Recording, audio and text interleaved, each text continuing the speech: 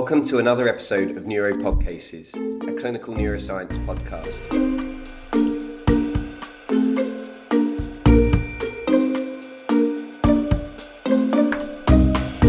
Hello, welcome to another episode of Neuropod Cases. Today I'm joined by Dr Mirasol Forcadela, who is a neuroimmunology fellow here at the Walton Centre.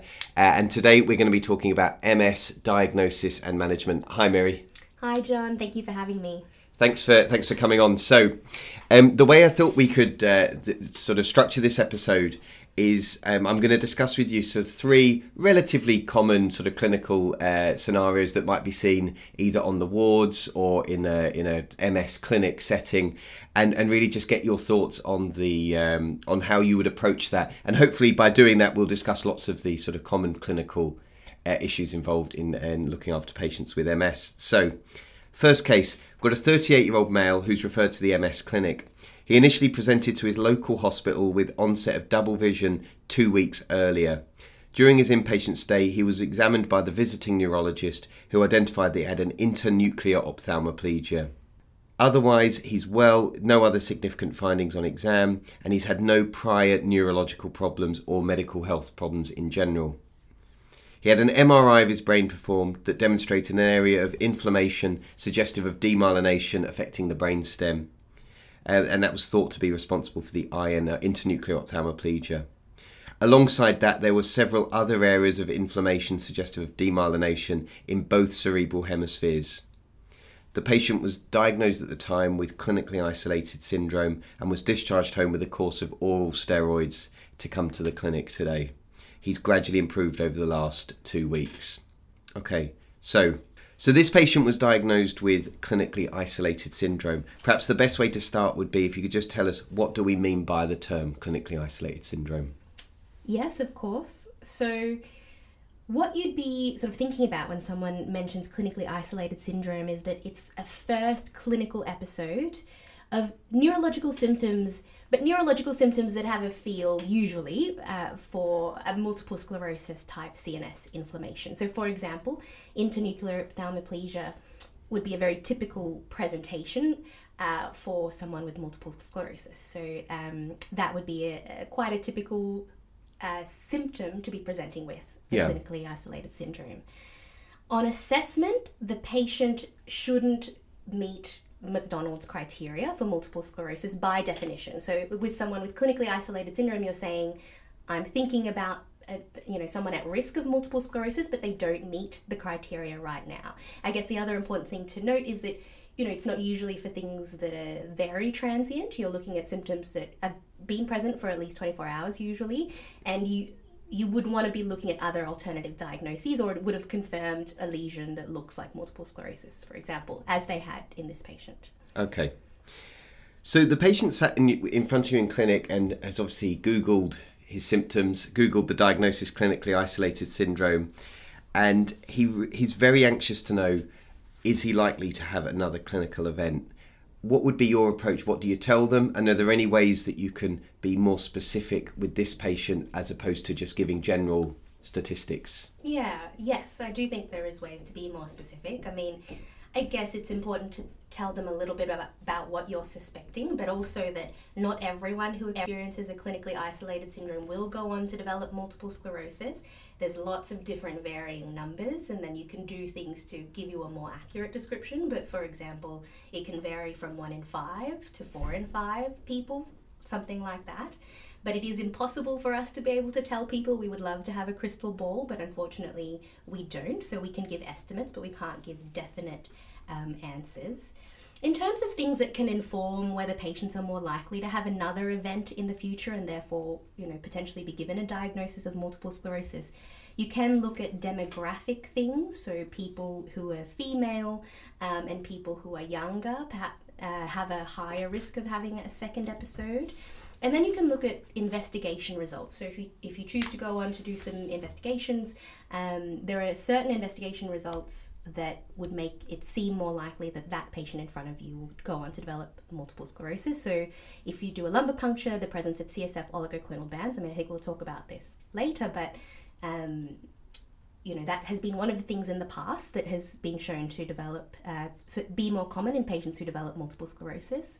And also the number of lesions on an MRI can be helpful. If they have, for example, more than 10 brain lesions, that's considered to be a high impact prognostic factor. And then spinal cord lesions as well. Okay. So what would be the role of additional tests at this stage, and would you routinely perform a lumbar puncture in these patients, or is that a discussion to be had? Yes, I think additional testing is considered at this stage for patients such as this. If a patient had only an MRI brain, for example, we'd often go on to do an MRI spine to look for evidence of lesions elsewhere and for prognosis as well. Infratentorial lesions are known to be prognostic as well, so perhaps leading to a worse prognosis in the future. And yes, a lumbar puncture is something that I would discuss with the patient at this stage, and I'd probably recommend it. When you do a lumbar puncture in someone you're suspecting multiple sclerosis for, you're looking for CSF-specific oligoclonal bands. And you should do a serum sample as well to make sure, to see whether they match or whether it's only in the CSF and not the serum. When you're looking for a diagnosis of multiple sclerosis, there are criteria to help. They're the McDonald criteria. The most recent iteration was was done in 2017.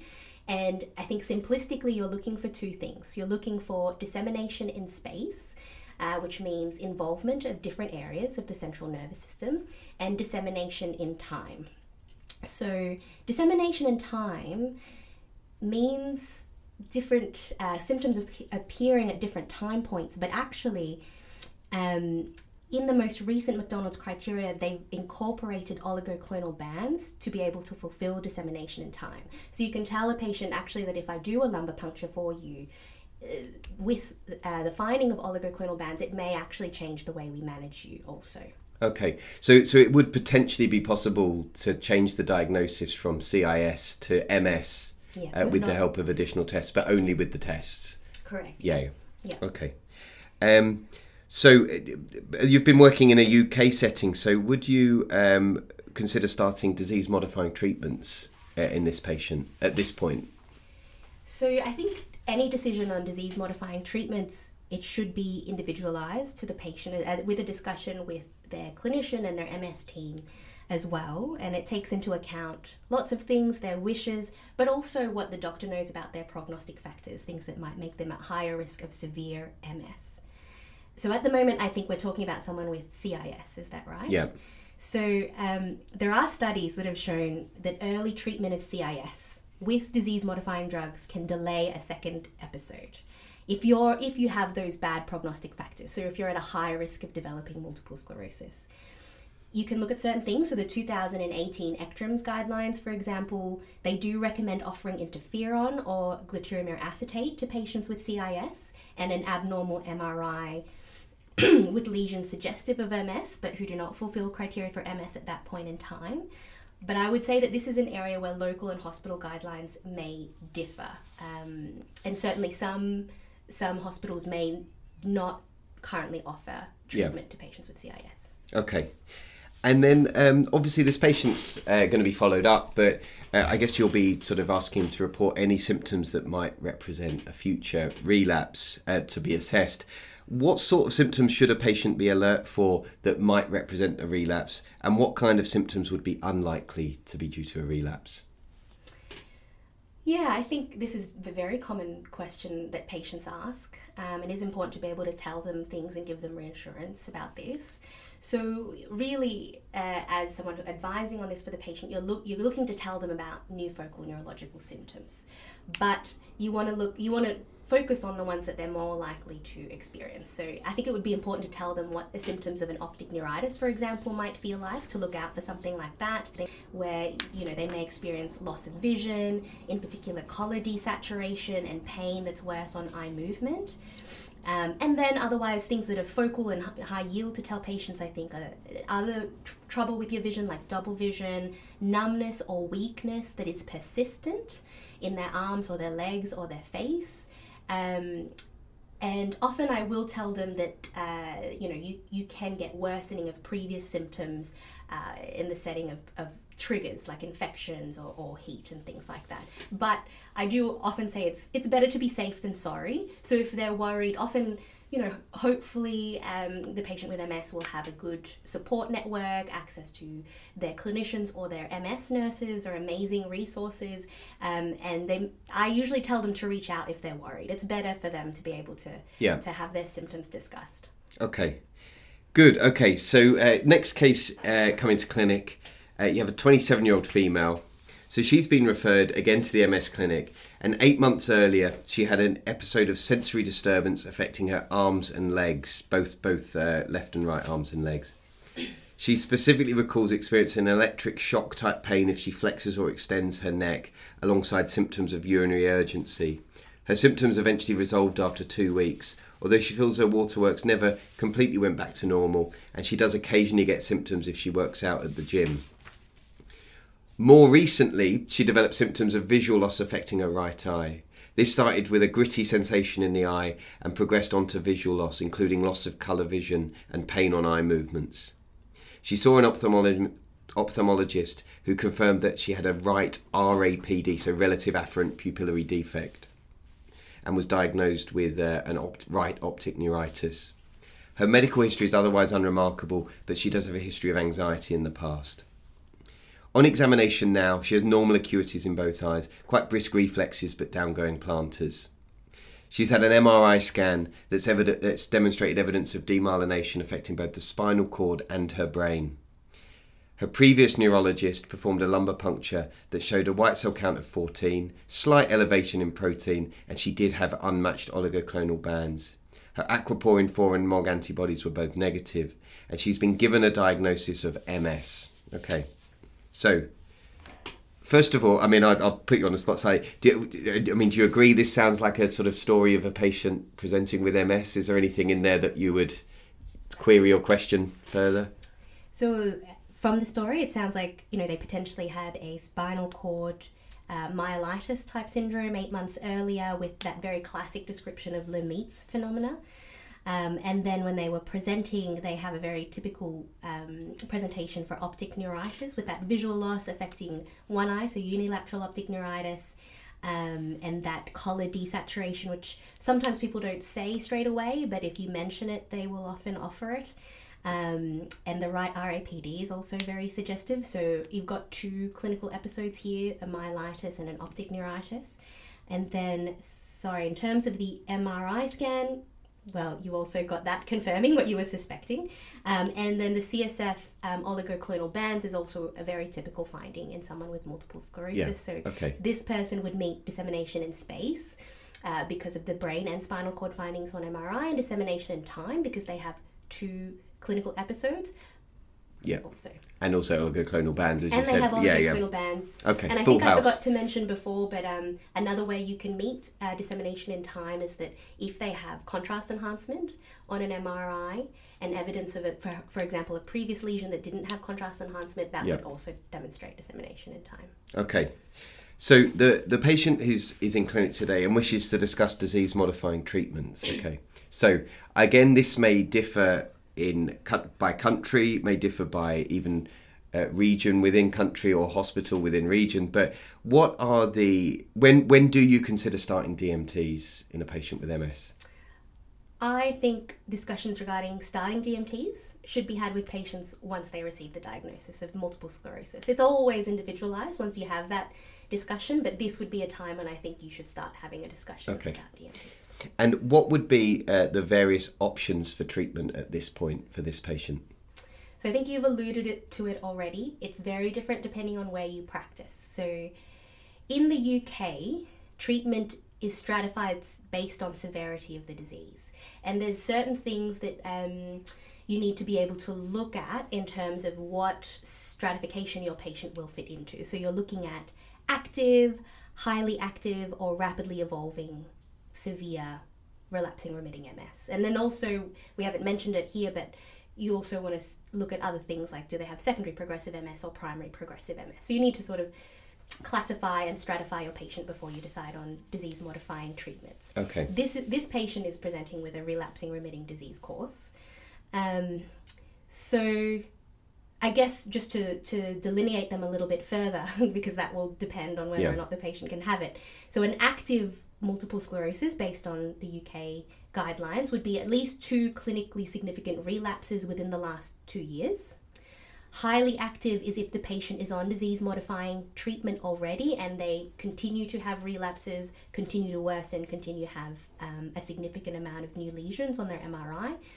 And then rapidly evolving severe relapsing remitting MS, where you use the really heavy-duty treatments, you're looking at 2 or more relapses in 1 year and a gadolinium-enhancing lesion on MRI, or a significant increase in a T2 lesion load on MRI. So this patient has 2 relapses in 1 year, but I presume without an enhancing lesion or an increase in lesion load. I mean, they've only been scanned once.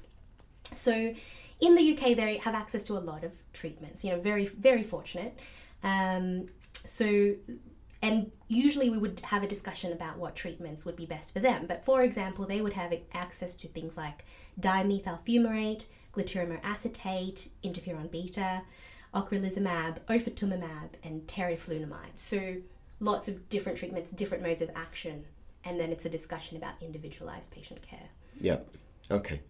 And don't worry, I won't get you to go into the mechanism of action of all of those. Okay, fine. So another question that can sometimes pop up with patients is they ask whether, in the absence of new symptoms, is it worthwhile just repeating scans, I don't know, every 6 months, every year? Is that something that you would routinely think about doing? Is that something that's done? Does it change your management? I think this is a controversial question. You're going to get me in trouble. But it depends, I think. So it can depend on hospital policy, and it can depend on resources as well, obviously.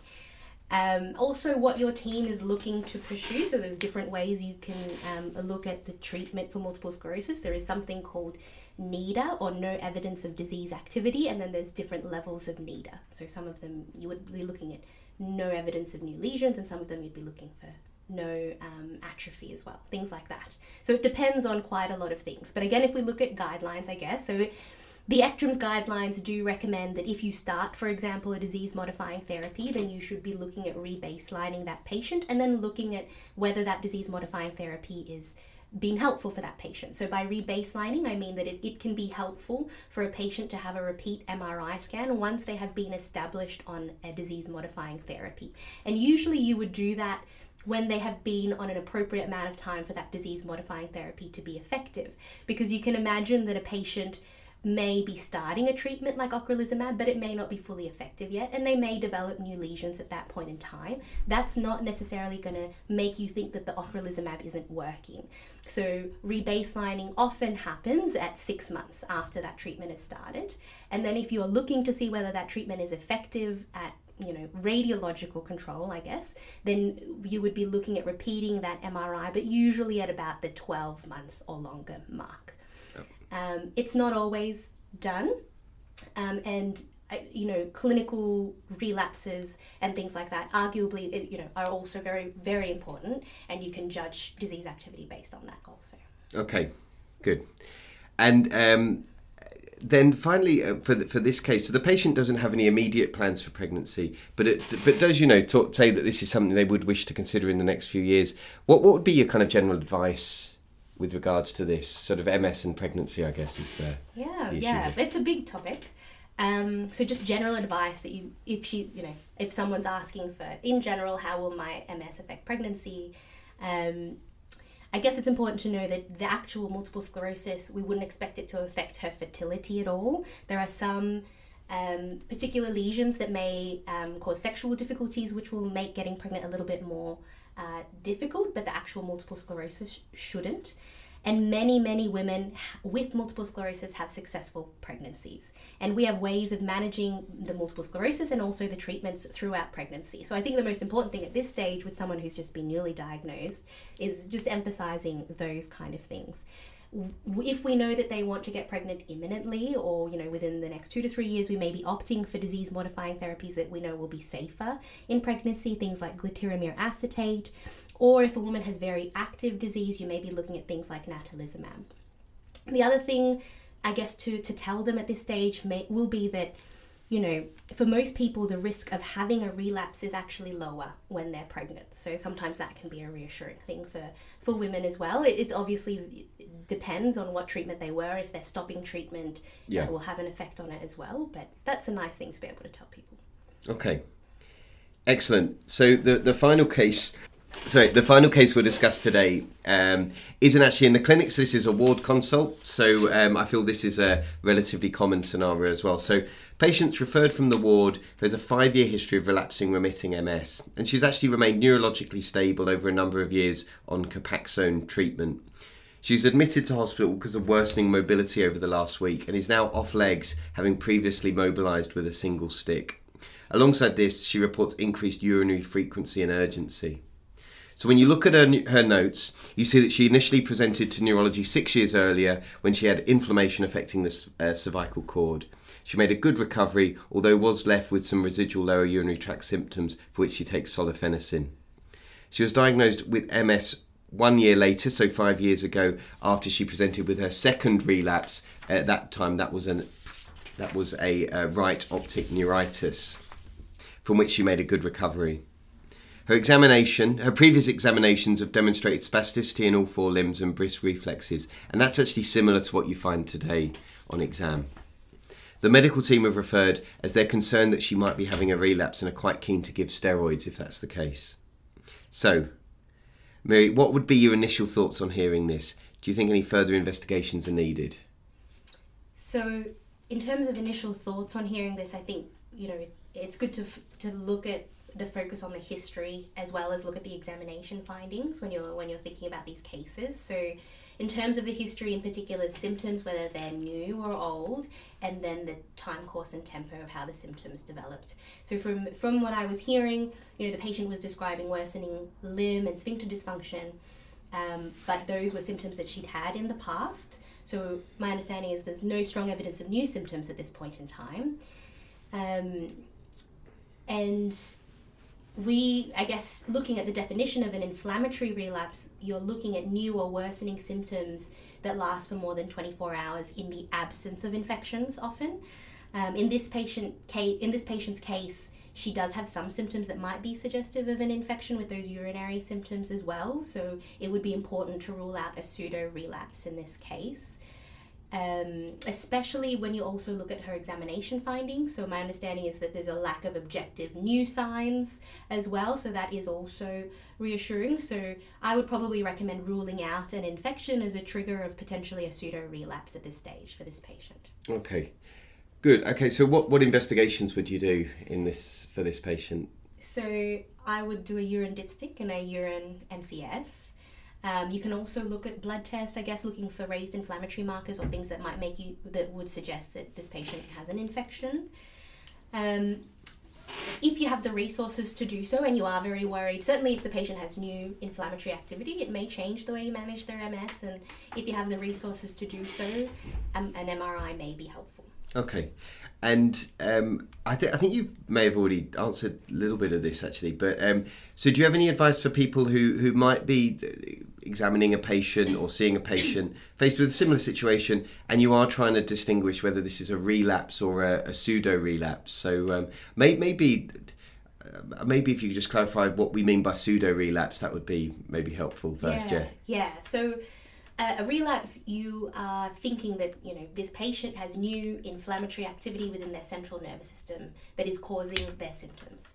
A pseudo-relapse, you're looking at worsening of previous symptoms that has been triggered by something in particular. So the most common things are infections, but really it can be anything that makes you feel systemically unwell. And sometimes also heat can make patients' symptoms feel worse as well. Okay. In terms of differentiating them, it's things like this, it's always a little bit artificial. It makes it sound really easy, but it's sometimes not. It can actually be quite tricky.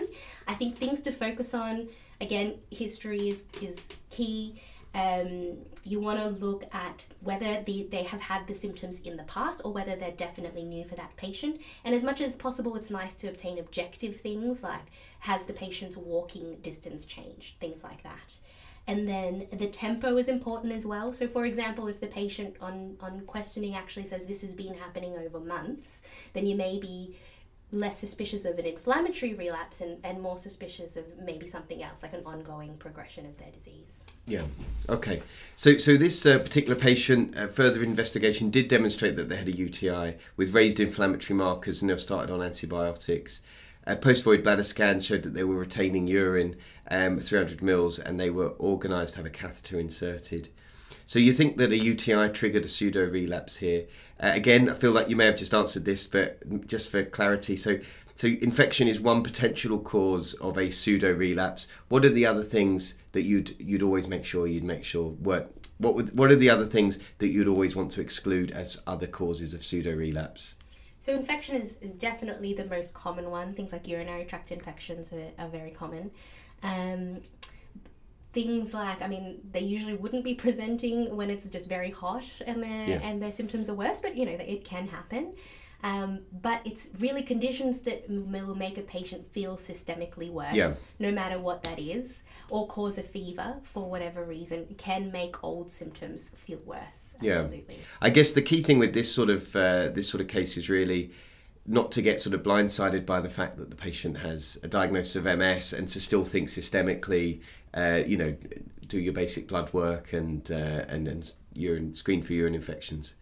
Excellent. Okay, Miri, thanks. That's the end of the cases today. So thanks for going through those with us. Thanks for speaking on the podcast. Thanks again.